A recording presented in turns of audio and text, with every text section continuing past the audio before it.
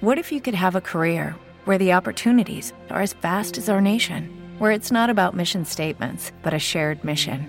At U.S. Customs and Border Protection, we go beyond to protect more than borders. From ship to shore, air to ground, cities to local communities, CBP agents and officers are keeping people safe. Join U.S. Customs and Border Protection and go beyond for something far greater than yourself. Learn more at cbp.gov/careers. Wolfpack Ninja Podcast, Episode 28, Human Performance with Richard Diaz.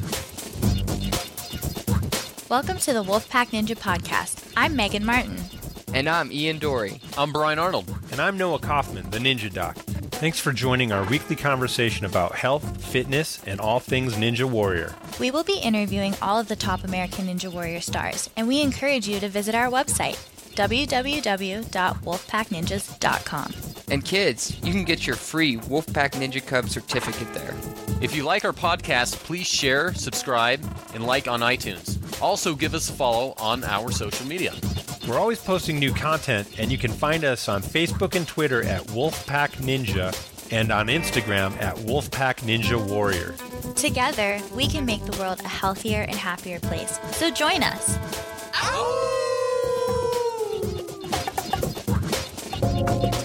Hey guys, welcome to the Wolfpack Ninja Podcast. I'm super excited about the guest today. He is. I am. I'm really excited because I can tell. You're vibrating. Your energy I'm is shaking. Crazy. I love to learn the scientific stuff behind, how our body works. And I feel like when I know stuff like that, when I expand my knowledge, I can apply that to my workouts and stuff and see results and get better. I've done in the past, so you said good things about him, Noah. Yeah, who do we have today? Richard Diaz. Richard Diaz, yes. The Natural Running Podcast. This guy's got his own podcast, and so we actually did a two-part podcast. I'm interviewed on his podcast, so go over there, check out the Natural Running Podcast, and listen to the questions he asked me. We mostly focused on upper body grip strength and what we do as the Wolfpack to train on his podcast. And then he came over here and he talks about running and cardio and a ton of really interesting things you guys are going to see. And did you know that he coaches Rose Wetzel? Oh, nice. Oh, that's awesome. She's a machine. She's a boss. I think that Rose Wetzel is such a phenomenal athlete, especially being able to watch her do the obstacle course racing stuff that she does on the Spartan race this season.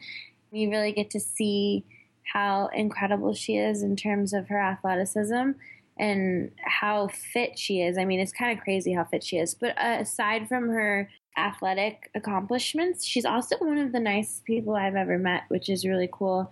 She's always super sweet, and she's always, looking out for other people and very complimentary. I think she's an overall amazing person. It's pretty cool. I mean, I think some of her athleticism is probably coming from training with this guy, Richard Diaz, who we're interviewing today. Yeah, that makes total sense. If he is the guru for obstacle course racing, that totally makes sense as to where she would get some of her tricks of the trade. Yeah, no, I'm looking forward to hearing what he has to say about cardio. I feel like my training as a climber, I'm really good with upper body, but I'm always looking to add more tricks to my bag in cardio. So it's going to be fun to see what he has to say. Okay, let's take word from our sponsor and then get right into it. Thank you, sponsors. Woohoo! It's great to be talking with Richard Diaz today with Human Performance. Just a stand-up guy, and he really is helping a lot of athletes in the OCR world. And Richard, it's great to have you here, and it's great to be here with you. It's a pleasure. It's a pleasure. I've been following you guys, and I like to watch the program when I have a chance to see it. And you guys are doing things that are right up in my wheelhouse. So I just love watching the competitions. Yeah, it's interesting because there's a lot of crossover, right? I mean, you're dealing with a lot of the OCR athletes, and of course we have Rose Wetzel, who's one of the great ninjas, and a lot of the ninjas do a lot of mud running and Spartan racing and the OCR stuff, and so there is a lot of crossover, and there's this obstacle element and there's this aerobic element to all of it, isn't there? Sure. Yeah, that's exactly what it is. And you're mostly dealing with endurance and aerobic and analyzing running and that sort of thing. Tell us a little bit about what you do. Okay, well, what seems to be the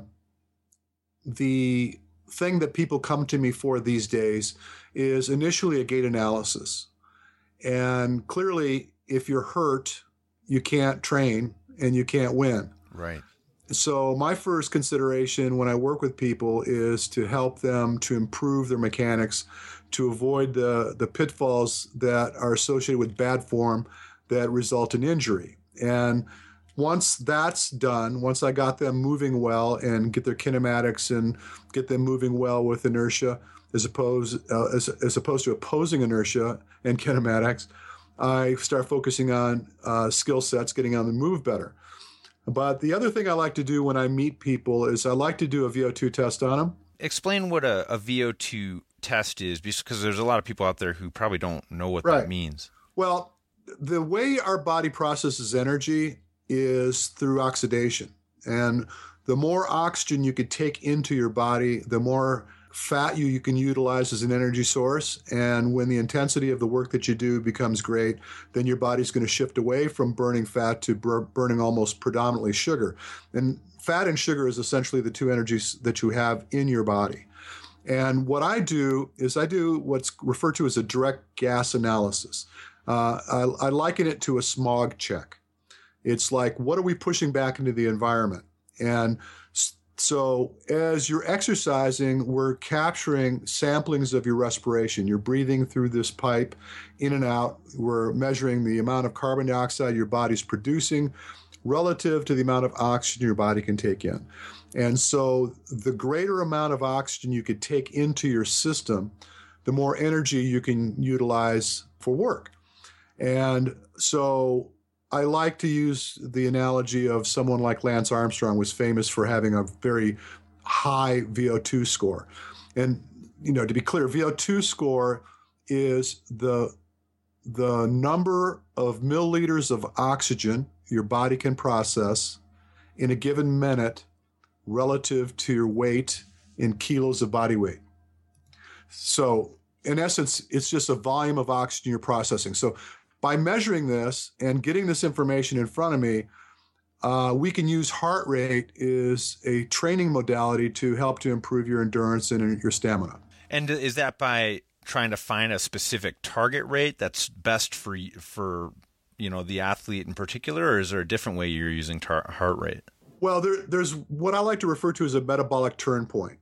And there comes a point in the intensity of your effort where your body is going to leave one energy system and almost goes exclusively into this opposing energy system.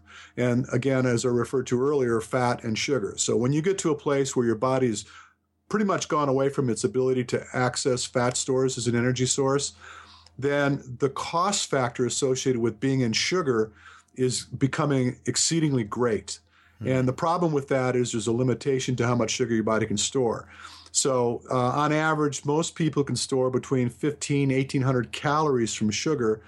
And if you're into that energy source hard and you're expending, for example, 900 calories per hour, then the limitation is how much time it takes before you exhaust that energy source.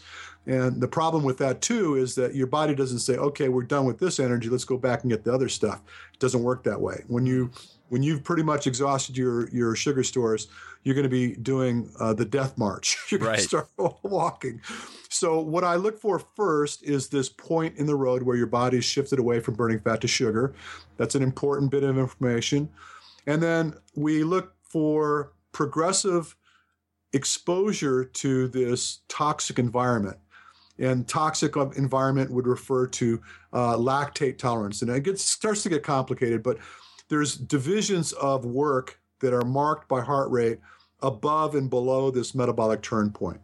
And so the higher the intensity you're able to take on, the greater the amount of oxygen you can process. This starts to speak of your potential for fitness. And we also look for recovery heart rate. So how quickly your body can come back to normal is very important. Yeah, and that's actually really huge. And just to kind of take all of that science and take all of that physiology and kind of bring it down and encapsulate it and kind of make it a little bit more digestible. the bottom line is we're trying to figure out how to make athletes better, how to improve performance. And obviously there's, for ninjas, for us ninjas, it's a little bit different because when we go out there, we run these super hard courses, but it really happens in just about 2 minutes. So we do develop a pump, and we develop, the failure a lot of times comes from lack of ability to recover. But it happens on a much shorter time frame than, say, a long endurance race. Do you take those things into consideration when you're dealing with specific athletes? I do. And realize, too, from when we spoke earlier, I work with all sorts of athletes over the years. I've been doing testing for over two decades now. And I mean, for example, I'll give you a good example is hockey players. I've worked with LA Kings, and I used to do preseason diagnostics for them, which would be aerobic and anaerobic power tests. So a good example of an anaerobic power test is what's referred to as a Wingate test. A Wingate test is a 30-second all-out power test. And what it does is it measures your power output in wattage. It converts your work to watts. Oh. And then you're looking at what's called your peak power, a thing called your fatigue index, the point within that 30 seconds where you start to fade. And so let's look at that in comparison to a ninja competition. Yeah. You get into an effort very easily, could be stuck up in an effort for 15, 20 seconds leading into another heavy effort that's 15 or 20 seconds, but the intensity being high, there's all this stuff that's going on that is going to cause you to fatigue. Right. And, again, it gets complicated and, depending on the audience we're speaking with, has much to do with where we could take this. But one thing that I've been fascinated with is this term referred to as the central governor theory. Yeah. And are you familiar with this? No, I'm not. What is it? Central governor theory is not so much about energy dissipation. So that would be, they refer to that as a glycogen depletion model. So for someone running a marathon, they would say, okay, he hit the wall because he blew out his energy and he just couldn't function anymore. Yeah, he bonked. Right. And the central governor theory is something that was coined by a guy named Dr. Tim Noakes out of South Africa. Yeah. And the concept is that your central nervous system, being in charge of everything that occurs in your body, starts to dictate terms. So when things are starting to go a little ugly and it doesn't care for the way things are going, in other words, your life is being threatened or potentially in danger, your central governor will start to shut things down to keep you from injuring yourself. So this could very much be a case, and I'm imagining in my mind these rigs that you guys go across where there's so much stress in your upper body, in your arms, and your grip, that it may cause you to fail, even though there still may be the strength to do the work, but your brain's trying to let go. It wants you to stop doing what is causing you to potentially harm yourself. Interesting. Yeah, it's like a limiter chip, isn't it? Absolutely.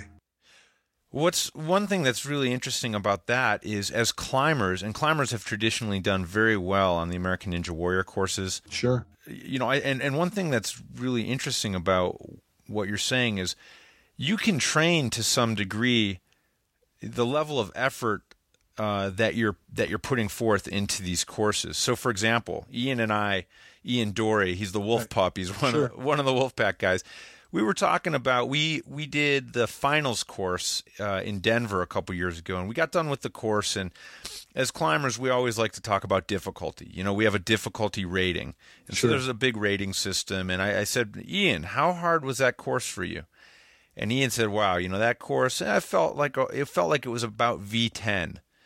And V10 is a really difficult grade. And for me, Ian's a much better climber than I am. For me, V10 is like, I can barely do V10. It takes a long time. I can't do a lot of V10s. If I have to try and do a V10 my first try, I'm not going to do it. It's pretty much guaranteed. However, I finished that course as well. And he said, how hard did you think it was, Noah? And I said, well, Ian, it's interesting. I thought it was V7. I thought it was about a V7. Right. And we talked about it a little bit. And what we realized is, for Ian, he was probably trying as though the course was a V10, and I was trying as though the course was a V7. So he was probably actually wasting some energy and making it a little bit more difficult for himself, even though, and V10 is still a very easy thing to do. And so one thing that we've focused on is actually occasionally trying less hard and holding on with less grip, because holding on to something is all about your strength and the friction between your hand and whatever you're holding on to. And if you can relax your mind and hold on just with the precise amount of tension and friction that you need, then you're going to save energy. But generally speaking, and that's a very hard thing to train, human beings hold on as hard as they can when they get onto upper body type of situations. And I'm not sure, do you think that's true maybe for lower body type of stuff too? You can control how hard you're trying? Yes, I think so. Absolutely. And by the way, one of the things that I like to tell people I do when people say, well, what is it that you do? I call it the 2 E's, efficiency and economy. So the reason I look at gait is that represents efficiency. You Right. can move faster and at less cost, which speaks of economy. If your mechanics are right. Absolutely. So that's the first thing you work on. right. Well, we look at the efficiency of movement, and then we measure the economy coming in the door. So we look at how well you're able to process fuel, and then we look at how well you're able to move in order to be more economical with your fuel. And that's really what it gets down to. And so, the concept, and I try to avoid the terms, but when you start to get into these really heavy contractions in your forearms, in your shoulder girdle, your traps, all these large muscles in your shoulder girdle, and they're loaded up. And as you suggested, if you're able to relax a little bit, I would imagine that you can still achieve the goal without overstressing your body to achieve the goal. Is that kind of what you're saying? That's exactly what I'm saying. And you see it all the time on the ninja course and maybe everywhere else, because there's guys who are out there who can do one-arm pull-ups and do all this amazing strength, the feats of strength. I know, for example, these guys are a lot stronger than myself, but I've been trained through rock climbing and especially through sport climbing, which is endurance rock climbing, to be able to relax in situations. And so I don't get tired or pump out quite as easily as people who are just naturally have a stronger strength profile, for instance. So I think that's exactly what I'm saying. And I think it's critical to any performance athlete to have that kind of mental control over their exertion levels and over how hard they're trying. Right. It's a really tricky thing. And, one thing that you mentioned that I thought was interesting is when you're talking about like running, you have a specific repeatable muscular motion which you can analyze. It's a little bit tougher with something as, I guess, dynamic as climbing, where it's always different. And there's such a huge range of motion of the shoulder girdle, for instance. It's really hard the kinematics, as you said, to get the analysis. You can't really do a gait analysis. No. On like maybe you wouldn't call it a nonlinear movement, but a movement that's so complex versus one that's repeated over and over. Right.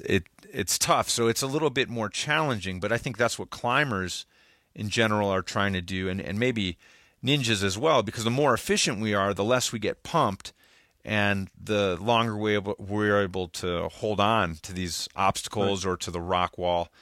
And so it's really interesting what you're saying. Yeah, I love it. And I think what you're touching on is it's rolling around in my head, and I'm getting excited. Okay. Yeah.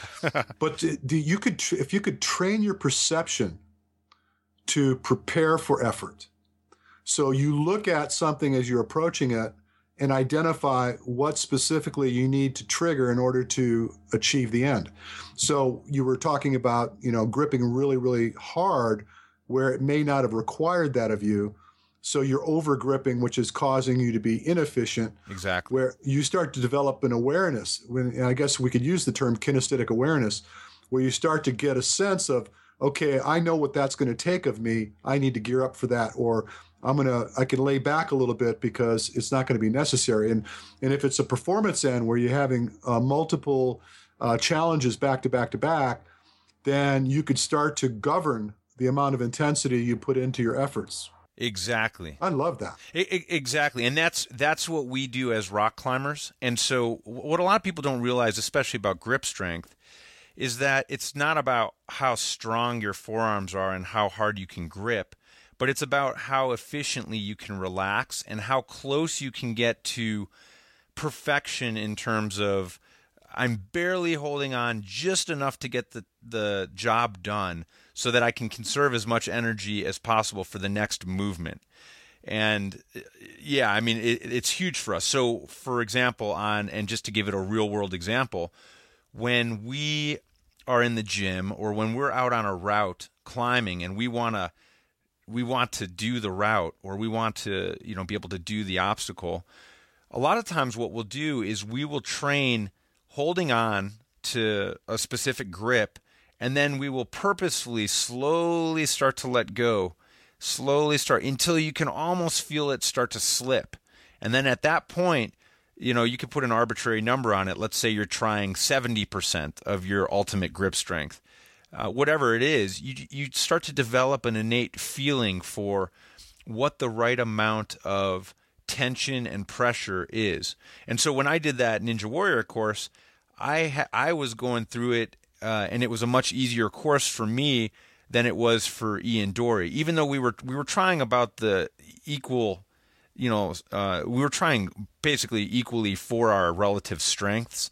But what it means is that if Ian had tried even less hard, then he could have gotten away with that and made the course feel like V7, and he would have had even more energy and more strength, and he wouldn't have gotten tired. Because we both got similarly tired and exhausted from the course, but he had a little bit more in the tank. So if he had been able to relax a little bit more, then it would have been just that much easier for him. And actually, that's the problem that he's had on stage 3, and it's one of the reasons he hasn't finished the whole course, is because, like most of us, it's really hard to get into that psychological state of not trying too hard, especially when something means quite a bit, like there's $1 million on the line. Oh, yeah. And all you have to do is make it across this thing that independently is actually pretty easy for us as climbers. Right.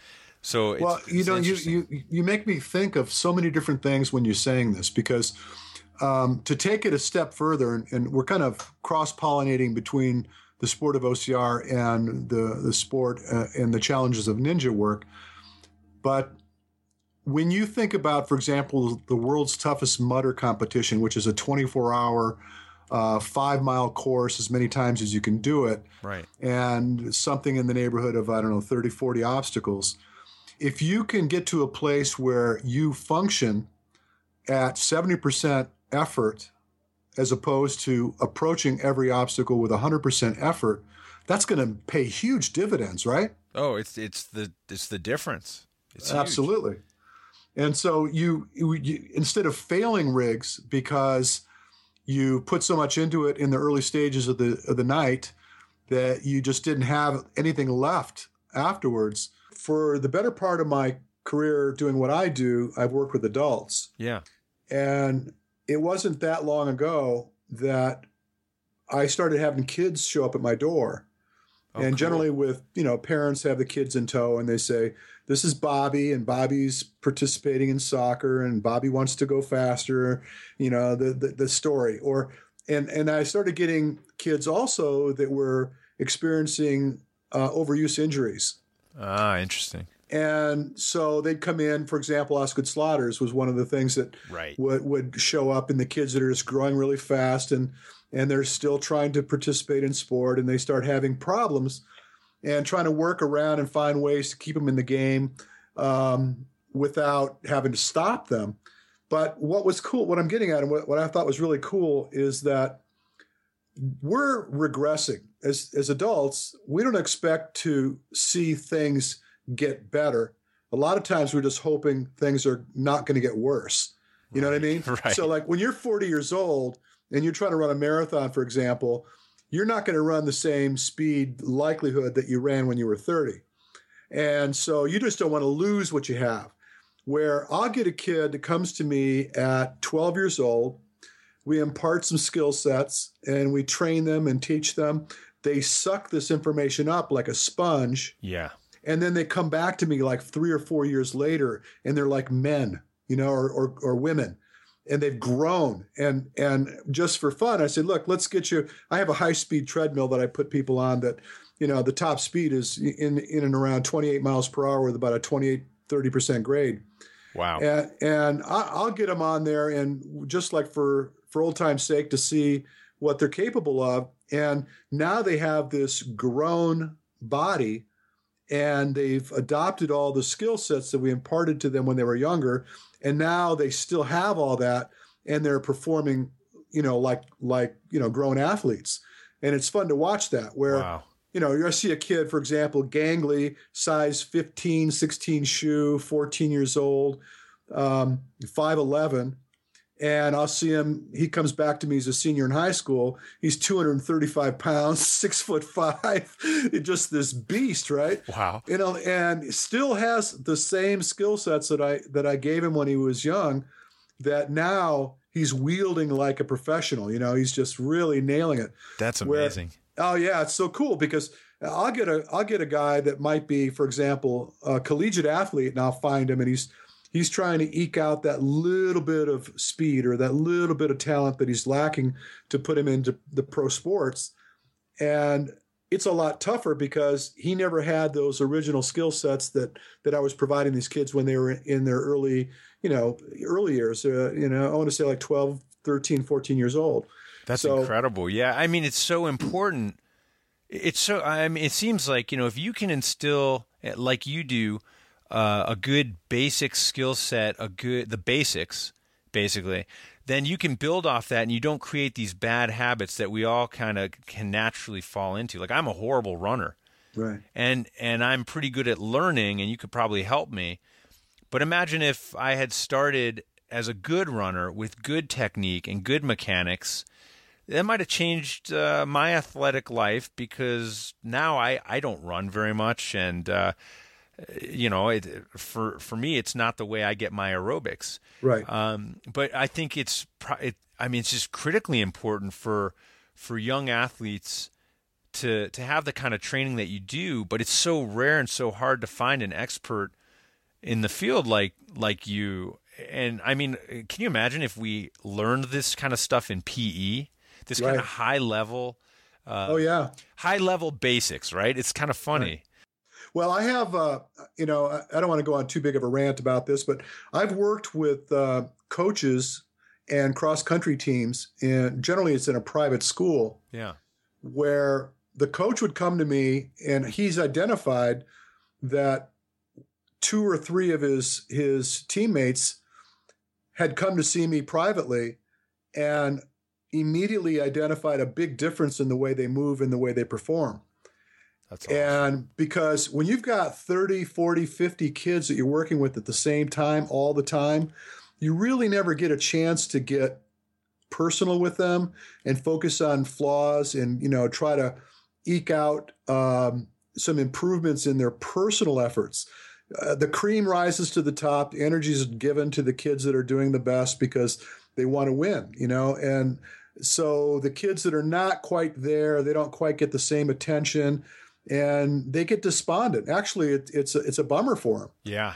And you know, and I've worked with kids that were that way, where they were just a little frustrated. They want to participate, they want to get in the game, they want to be played. In socialization too, if you don't perform well, nobody likes you. You know, you're not a stud, so you're not that popular, and you know, it changes your whole dynamic. I had a kid that was autistic. I promise not to rant. Here I go. No, go. This is interesting. I had a kid that his mother brought me him. He was about 13 years old. He's autistic. And she said, he can't walk well. he's all over the place. Neurologically, he's just tripping over his own feet, and he doesn't have any systematic approach to movement. And she said, I don't expect you to turn him into an athlete. I just want you to help him to run, or excuse me, to walk better. And so I went to work on this kid, and actually there's a documentary. We actually created a documentary about this.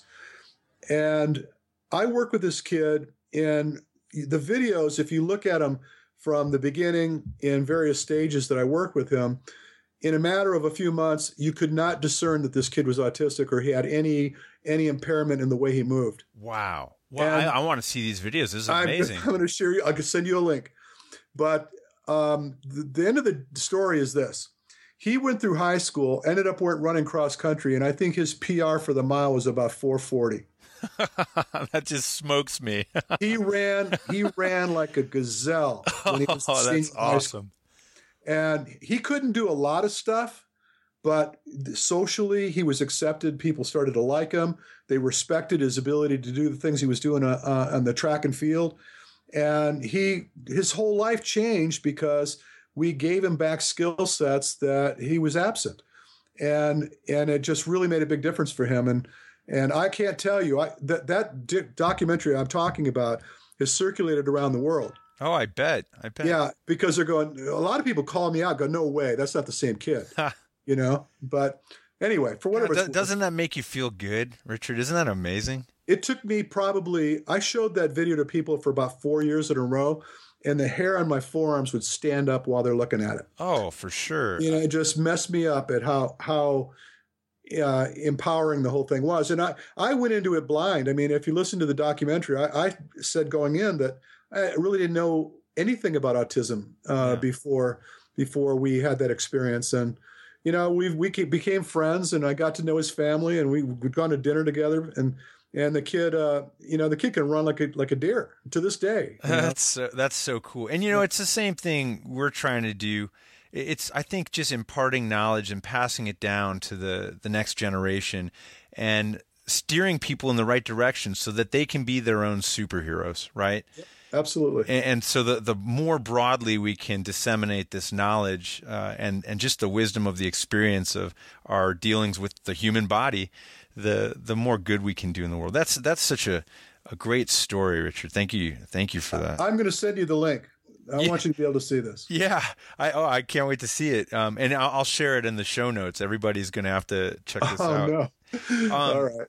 I wanted to ask you, a question, because obviously we got you on the phone, and I want to tell you a little bit. When we're running the Ninja Warrior course, we have to do these intense obstacles, and then we get little breaks to recover our heart rate. We get sometimes 20, 30 seconds in between obstacles. And then they start saying, okay, you got to move. We're going to we're going to take you out. And so we have that little bit of time to recuperate. And so the way we train that, we've been doing these HIIT workouts and these high intensity training workouts. And one thing that I do, and I kind of just made this up, and maybe you can help me optimize it or tell me if I'm doing something right. It seems to be working for me, but maybe I can do it better, is I'll do this twice a week because it takes that long to recover from these. I'll get on the exercise bike. I have an Aerodyne. It's the upper body and lower body. I love it. But I get on the exercise bike.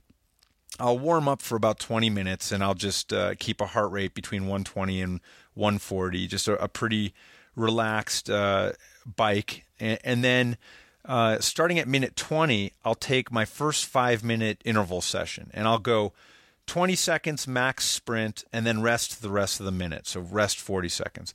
And then for the second minute, I'll step it up to 30 seconds and rest 30 seconds. And then I'll sprint 40 seconds on the third minute and rest 20 seconds.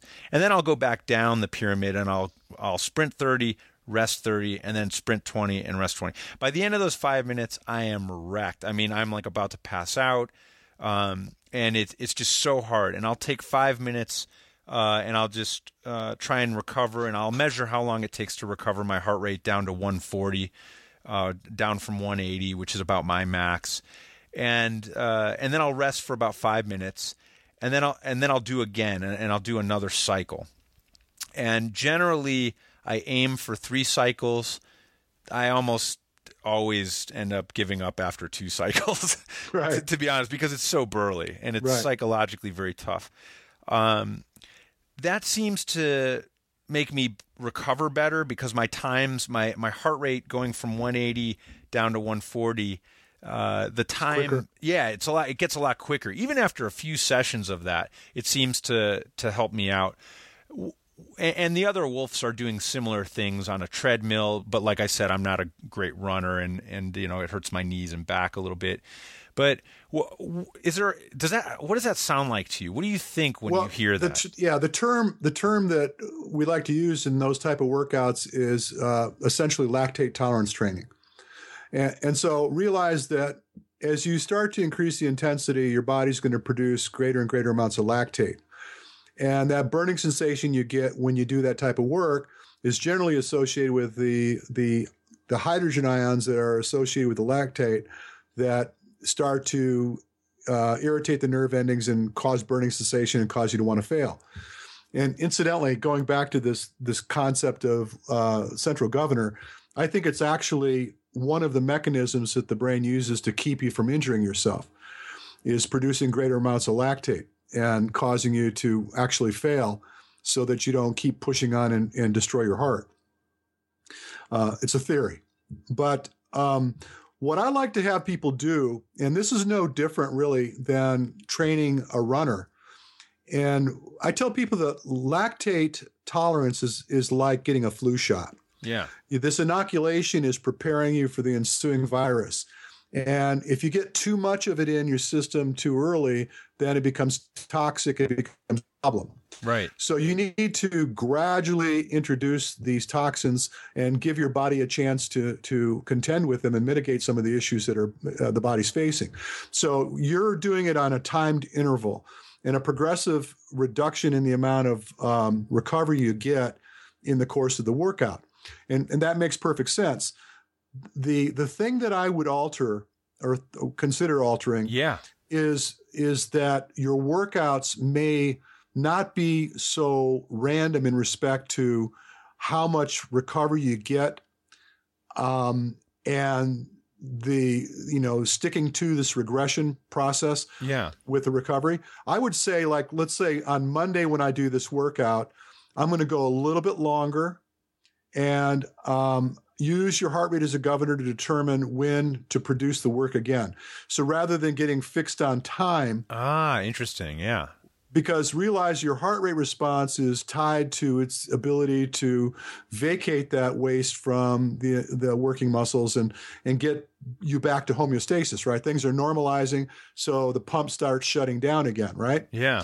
So rather than using time as an element for recovery, use heart rate and then have a schedule where, so for example, if you went, I'm just going to hypothetically throw something out. Let's say you do a minute hard, or let's just say we're going to go a minute to 170 as opposed to going to 180. Yeah. And then go hard for that minute and then let your heart rate recover to like 120. All the way to 120. Yes. So you're allowing the ability to buffer these toxins out of the muscles, things clear up, and then produce another one and do, if you're going to do, for example, a half an hour like that, that would be the intervals. And then you come back another day and maybe you allow greater intensity in the top end and then maybe shore up the bottom end. So you're instead of 120 or 130. And so use heart rate as the way to govern the intensity as opposed to time. And I think that if you don't do like a random ladder approach, but be very precise about the way you're approaching it. And so at the end of the week, the greater amount of intensity and the shorter recovery period would occur. Yeah. And in the early part of the week, it would be less intensity, but more recovery. Right. No, that makes sense. And so how many times in a week could I be doing this without, Well, it depends on how much time you're going to spend relative to the rest of the work you do, I guess. If you were to go, if you're only going to do like, for example, a half an hour worth of work like that, Gosh, I don't know. I mean, I guess it depends on how you take it. I guess it depends on your fitness, your age, all kinds of variables. I would probably start out with a day on, day off kind of approach. Wow. Okay. And just see how it fares. One of the things that I do is I coach people online. Yeah. And what I do is I look at metrics. So I give them heart rate prescription, and then I have them go off and do what they do. And they send me back data. And I'm going to look at their heart rate response relative to the recovery times, relative to the intensity, the variation of work, cadence. I look at all these metrics, and then I can start to see whether there's a trend in their responses, whether they're improving or they're not improving. I might find that some people respond better to a more intense, brief effort than someone that might do better with a longer, less intense effort. Interesting. It's just very unique to the individual. Yeah. For example, like with marathoning, we'll have people that will, they're looking for a taper leading up to an event.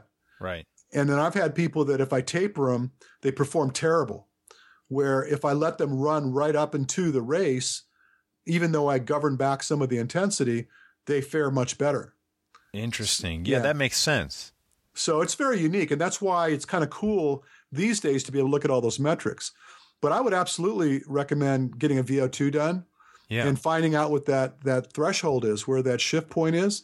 And then you start kind of flirting with that, going up and below, based on what you're trying to accomplish that given day. And then start looking at the trends and the way your body responds. Over-unders. Yep, over-unders. That is so cool. And now you mentioned, and that is really helpful, and I'm going to have to get a VO2 max now. I've been wanting to for a while. I was coming to your town, too. I know. I'm going to have to come to you, Richard. It's going to be the Wolfpack. You might be taking on some American Ninja Warriors besides Rose, Bring them. We'll make a day of it. Oh, it's going to be fun. And what do you think about nutrition for endurance training, and especially for what we're doing, like power endurance and interval training? Wow, that's a big question. Yeah. It's really interesting. In the endurance world, there's a lot of scuttlebutt these days about becoming fat adapted. Right. And essentially staving off the carbohydrate. And a lot of these guys actually doing training sessions that are carb depleted. They'll start out where they'll completely deplete their carbs and go out for 3 and 4 hour workouts with no carbs in their system to try to train their body to look for the fat. And to be honest with you, I think that the jury's out on respect to whether that's a good idea. I think that there's some people that are more susceptible to dealing with that type of training opposed to others.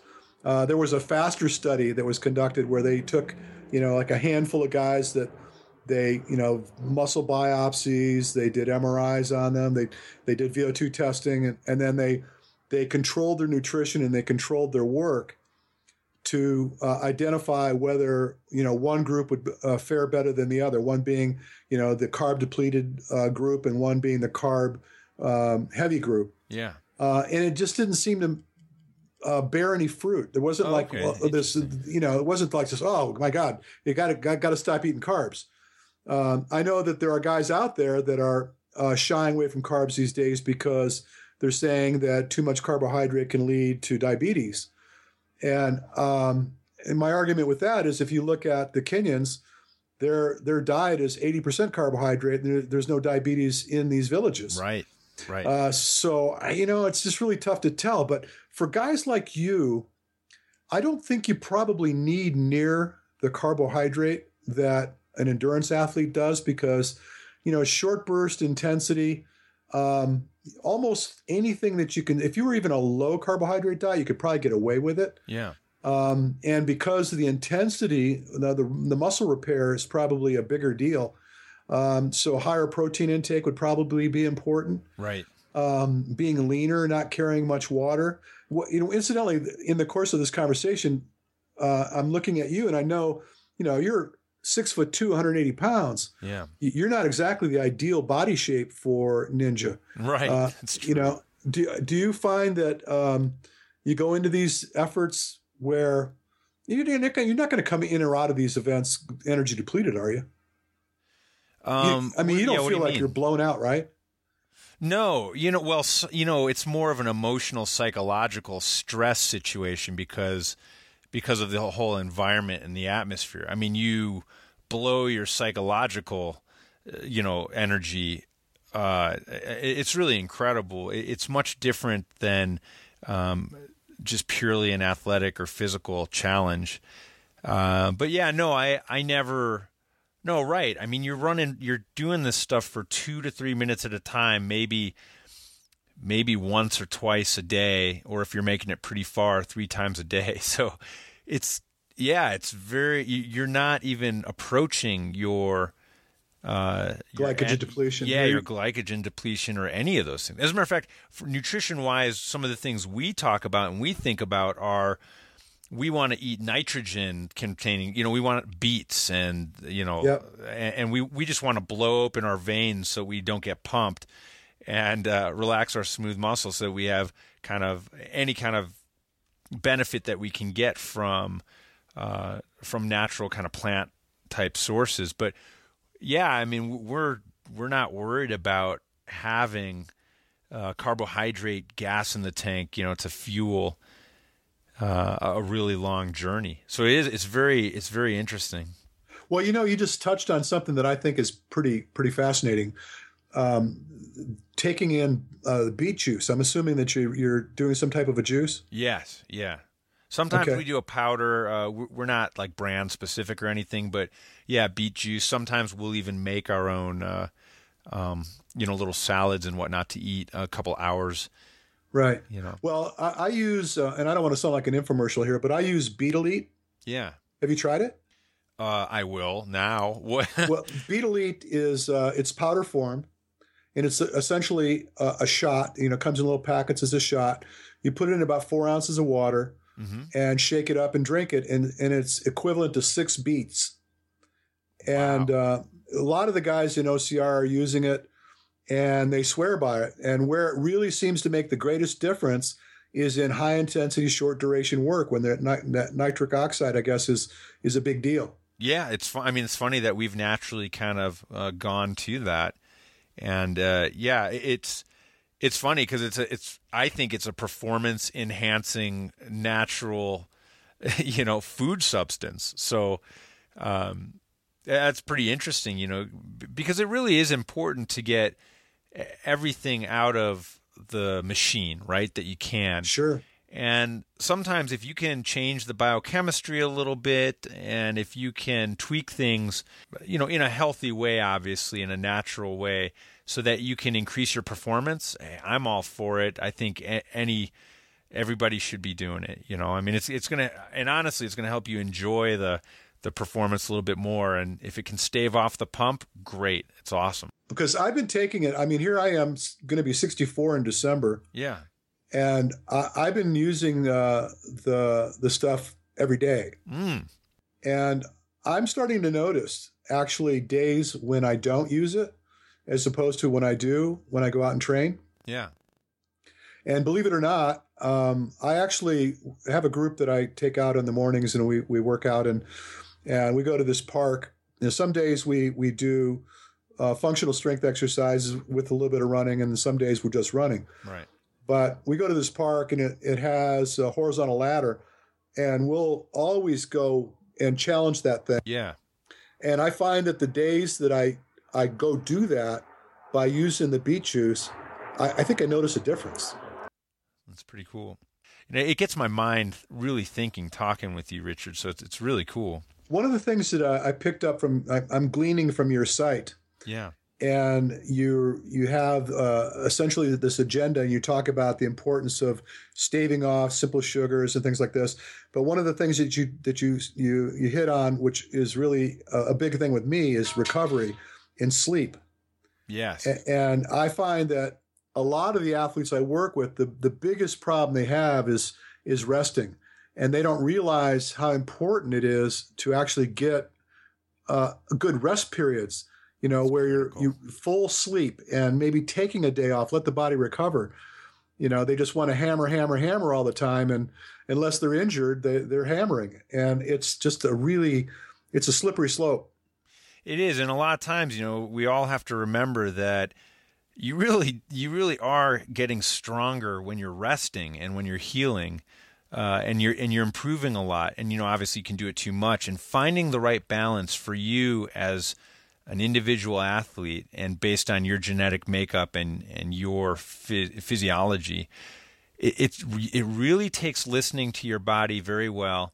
And if you need 8 to 10 hours of sleep, versus somebody else who needs 6 hours of sleep, I mean, you really got to listen to your body if you want to get the maximum out of the machine and get the maximum, the best performance. Yep, you sure do.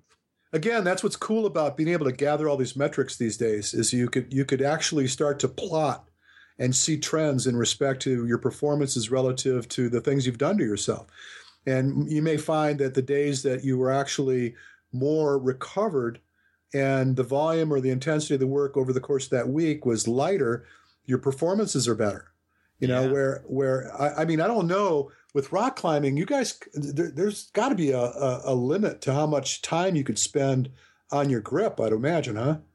Well, yeah. I mean, the limit actually, once you're 20 years in, like everybody in the Wolfpack is, the limit becomes the skin, and the skin on the hands. It'll break down, and you get blisters, and so that'll limit you. And then ultimately, if you're not varying your movement, you'll get tendonitis and whatnot. But believe it or not, I mean, when we're on good rock that doesn't hurt the skin, and when we're not climbing maximum potential, we climb every day. Wow. And that's. What do you do about blisters? Yeah, blisters are interesting. We have very specific things we do about blisters. And actually, this will help all the OCR guys that are doing bar work and getting into the CrossFit gym and getting the big flappers. And so here it is. This is the cure. This is the best way to heal it as fast as possible, as strong as possible. You take after the workout, after you're done, generally what I like to do is I shower with tape still on, and because it just hurts so bad when the water gets in there and stings it. And we're talking about an open blister. Right. A closed blister, a lot of times we'll try and let them heal, but they'll turn into an open blister once you get back on a bar, immediately. Right. So an open blister, or we call it a potato chip. It hurts a lot to cut it flush when it's dry, but if you let it get macerated in the shower, so you take a shower, and like I said, I keep the tape still on. After the shower, the skin is all macerated and full of fluid, and then the nerves don't function as well, so you can cut it real flush. And so that's the first step, is cutting it flush.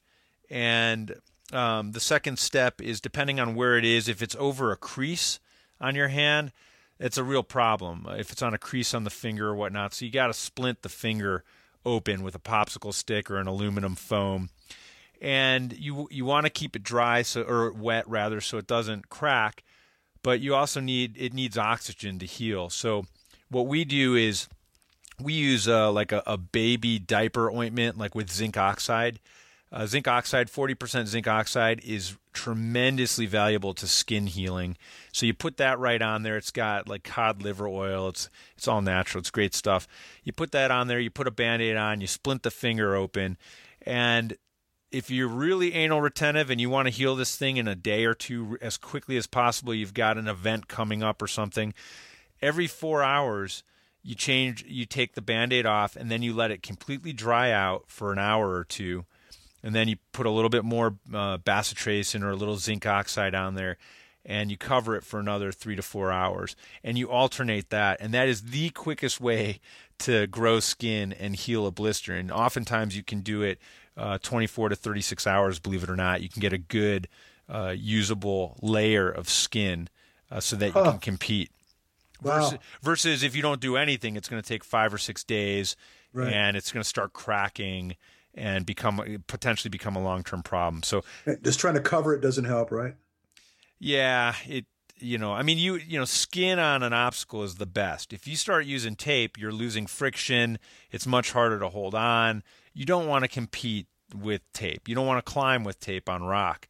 It's suboptimal, and it has it's a much bigger detriment than a lot of people realize. You don't want tape, so best to heel it fast.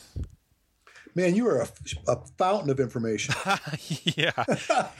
I've got a cornucopia of yeah. Well, this is cool because this is a lot of the stuff that we don't get. You know, I could talk all day about lower extremity injuries and best ways to get those sorted out, but I never seem to find those pearls of wisdom in respect to what happens with the upper body. Well, I see a really good synergy here, Richard. I think that we're going to have to perhaps even consider making this into a more regular thing because we've got a lot to talk about. I can tell we've got got a lot to talk about.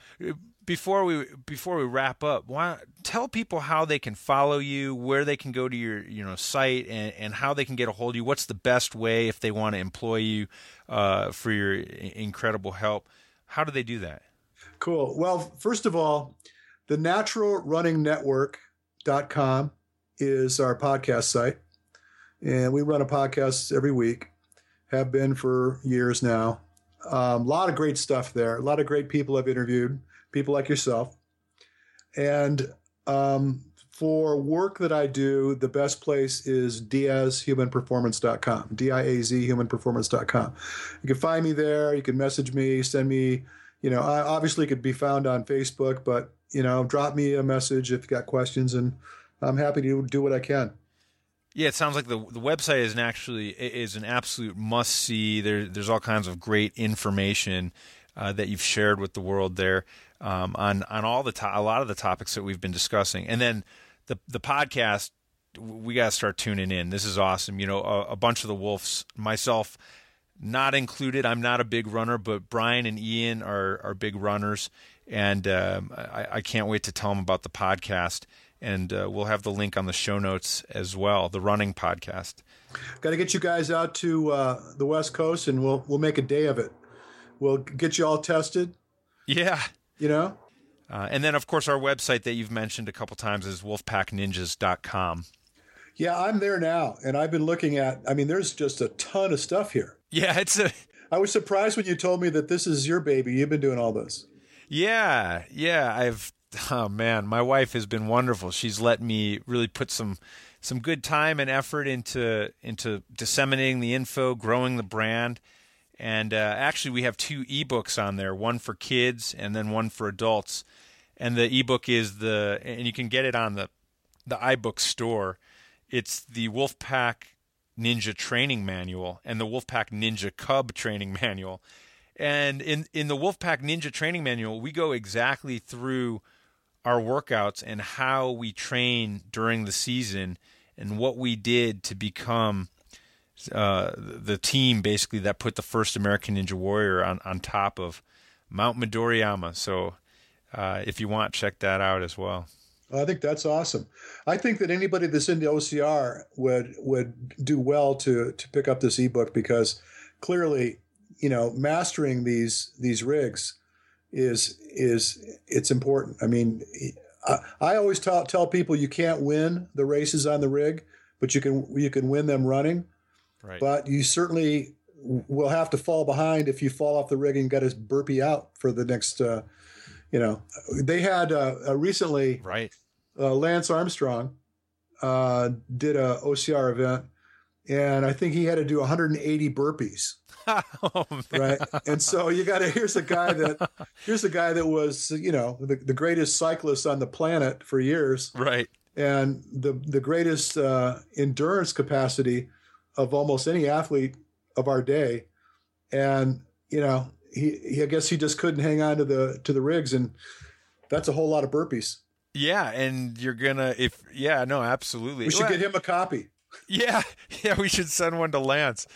That's really funny, and it's true. You're gonna win the OCR type stuff with the running, but the obstacles, they're fun, and when you can just dominate obstacles, it's just fun. Yeah. It's really neat, the freedom that you feel when you can move your body kind of effortlessly through this upper body stuff, and it's what makes this giant American Ninja Warrior course a huge fun playground. And all the top OCR guys, if you're listening, you gotta come out and try some of the American Ninja Warrior stuff and do a salmon ladder, and it's just a lot of fun. And we'd love to have all the OCR guys on the show. We love Rose and everybody else. It's been amazing having you, Richard Diaz. You're awesome. You really help people with human performance. You're helping us. This is incredible information. Thank you so much for having us on your podcast, and thank you so much for being on the Wolfpack Ninja podcast. I can tell we got a great future ahead of us and a lot of synergy. I really enjoyed having a chance to speak with you, Noah. I wish you guys the best in 2017, and I guess I'll have to wait and find out who wins this year, huh? Yeah, I can't tell you. What a great interview. So many interesting things. Let's get a quick word from our sponsors, and then we'll jump into it. Wow, I think my brain's going to explode. That was like information overload. That was a great interview, Noah. Yeah, thanks. I mean, I felt like we talked for like an hour and 50 minutes. And he actually interviewed me and asked me a ton of questions. And all of that interview stuff is mostly on upper body and grip strength. And it's on his podcast, the Natural Running Podcast, which is also on iTunes. Just so go there and subscribe and check it out. But let's talk about what he had to say. Cardiac stuff and a lot of cardio and lower body advice for us, huh? I liked how at the beginning of the conversation, you guys were talking about movement, and one of the first things he does is analyze how you move. And I think as climbers and as I've coached people before, I do the same thing. I can watch people move on the wall and immediately pick out what they're doing wrong with their hips, with their toes, with their arms, with their feet. It's like an infinite amount of things start to go through my mind. So it's pretty interesting that that's where he starts, because that's where I would start if I'm going to teach somebody how to be a better rock climber. So yeah, it's just like cool. I think any sport's all about the fundamentals. So it's interesting to hear him. That's where he starts, and it's got me thinking. I'm gonna I like to watch myself when I'm working out and stuff. I like to record myself and watch myself on TV because I like to watch myself move, and maybe I'm gonna do that for more of the workouts that I do. Maybe I should record myself on. Yeah, a lot of athletes do that. When it comes to recording myself, I don't really record myself from training sessions and go back and look at it. I mean, I did in college for pole vaulting. My coach we would go through video and stuff. I do watch myself from competitions usually to see what I can improve upon. And if I have a qualifying round and I make it to a semifinal round, I'll always go back the next night and watch how I climbed in the qualifying round just to see if I can fix things.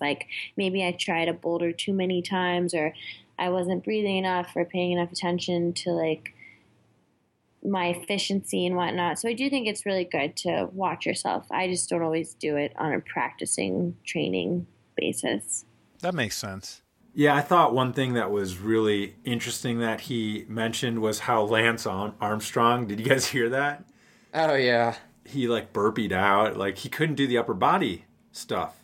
But of course, the lower body he's going to dominate. But he did, one of these OCR events and just he couldn't do the upper body. And so he had to do burpees all the time. I guess that's what you have to do if you can't make it across an easy American Ninja Warrior obstacle. That's horrible. Well, it totally makes sense, though. I mean, everyone specializes in so many things, and that's why I love Ninja, though. It's made me an all-around better athlete, and that's why I was so excited to hear him talk about a lot of these things that I've been learning about through listening to guys like him about VO2 max, because we never ever, at least I myself never even concentrated on that, because I'm mostly boulder and I do routes.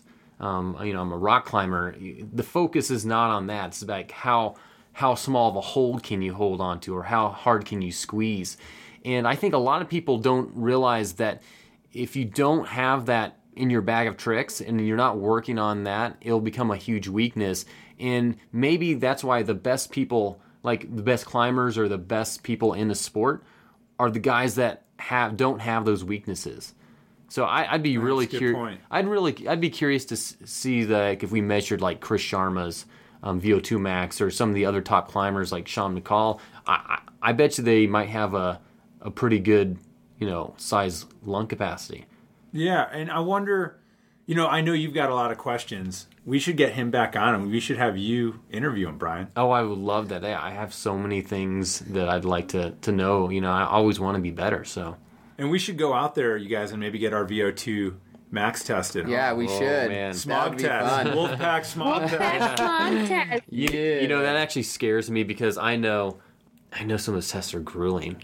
Like that anaerobic. The Wingate? Oh my gosh, I've heard. I just know. I mean, we do HIIT workouts, and we know how horrible you can feel during those. And yeah, it's a mental challenge to push yourself that hard, but that's what it takes to be a champion. It does, man. That's true. Yeah. Well, you guys want to do some tips? Yeah, let's do it. Yep, let's do it. Great episode, guys. All right, guys. So this week, I'm going to talk about a workout. And this workout I actually just got done doing with Megan Martin and Daniel Yeager. And what it is a sprint obstacle workout. And we do this for about 7 or 8 obstacles. And it really teaches you how to slow down your heart rate and slow down your breathing and just focus on doing the obstacle. It's very, very important that you learn this skill because when you're on the show, something might happen. You might make a mistake. You all of a sudden your heart rate starts racing. You get out of breath. You need to be able to do some of these obstacles tired. And this workout really helps me. The obstacles that we had set up were precision obstacles, a lot of laches. You just had to be in the moment. And doing this stuff tired really teaches you how to, be efficient at this stuff.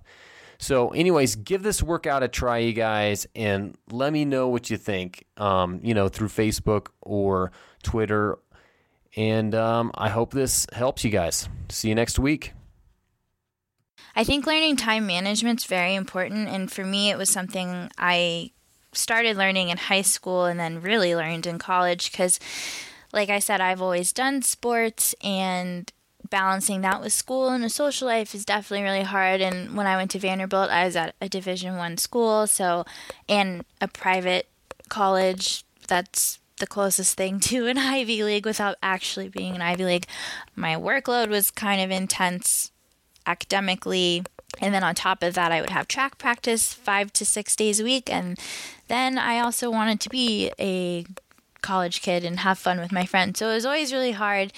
Sometimes you make mistakes and you decide to go to a party and then you have to suffer the consequences early in the morning at track practice the next day, but you live and you learn. So I think for me, it was a very good learning experience going to college and having to juggle everything because now I'm in the real world and I have to juggle all of the hats I wear. So I think it's helpful that I went through that. Hey guys, Ninja Doc here, and today's tip is all about nutrition. Now, we've talked about nutrition a lot, and I just want to use this as an opportunity to remind you how important it is to take things into your body that are natural. As a physician, I see the problems with chemicals and preservatives and all these things we don't know the ramifications of until many years later, and some of these things could cause cancer. It's a really tough world out there, but some examples are bacon. Bacon, it's delicious. It's horrible though. Sodium nitrate, all these preservatives and salts are no good for you. And there's BHT in cereals. Anything you basically cannot pronounce very well your first try on a box of cereal or any food label whatsoever, you probably shouldn't be buying and consuming for yourself and your family. Think about it. Go out there, buy natural foods, stop supporting the big food industry that is feeding you chemicals. Would you feed your kids chemicals? Nah, I wouldn't. The way I like to train lower body is, honestly, I like to do HIIT workouts on a treadmill. So I'll do cycles of sprinting and then standing next to the treadmill and jumping back on. But I'll also do squats and basically just weighted machines. So I'll go through a whole cycle of those. I usually do 4 sets of 12 reps on squat machine, and I'll do supersets where I'm doing 2 different machines all back to back and doing sets of those, usually 4 workouts in that. So, and then agility, I like to go to parkour gyms, Apex, or playgrounds, or sometimes even just in the mountains, jumping around on rocks. So, and that's how you get your legs stronger.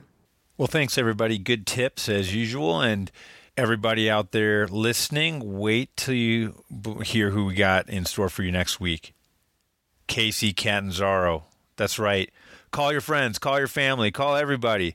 Post it online. Let everybody know. We've got the one, the only, the legendary Casey Catanzaro. She's going to be with us for at least one episode next week. And it's a big week because it's also the Wolfpack in Indianapolis for the finals. And what is going to happen to Ian, Megan, and Brian? How do you think they're going to do? Well, you'll have to tune in. It's going to be an incredible show. Please support the Wolfpack and the rest of the ninjas on American Ninja Warrior. And we will talk to you soon. Thanks so much for joining the Wolfpack Ninja Podcast. Tune in next week. Casey Catanzaro. Unbelievable. It's going to be amazing. Thanks so much for joining the Wolfpack Ninja Podcast. If you liked it, please tell a friend, subscribe, and rate us on iTunes.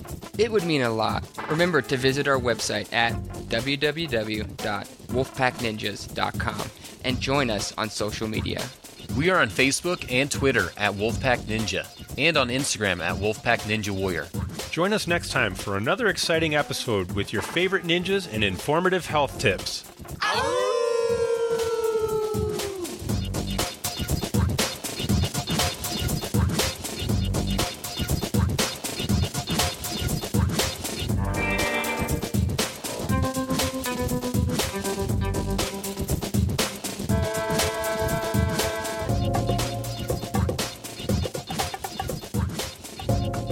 Well, when it comes to be very frank, when it comes to the whole ninja thing, I'm a babe in the woods. You're not. You didn't do it with me. So, you've got an idea for a business. The store of your dreams. There's just one thing to figure out. Everything. That's why Shopify's all-in-one commerce platform makes it easy to sell online, in person, and everywhere else. Sell on social media. Source products with an app to get that first sale feeling. It's the only solution that gives you everything you need to sell everywhere you want. So when you're ready to bring your idea to life, power it up with Shopify. Sign up for a $1 per month trial period at shopify.com/listen. Okay, round 2. Name something that's not boring. A laundry? Ooh, a book club. Computer solitaire, huh? Ah, sorry, we were looking for Chumba Casino. That's right, ChumbaCasino.com has over 100 casino-style games. Join today and play for free for your chance to redeem some serious prizes. ChumbaCasino.com. No purchase necessary. Void where prohibited by law. 18+ terms and conditions apply. See website for details.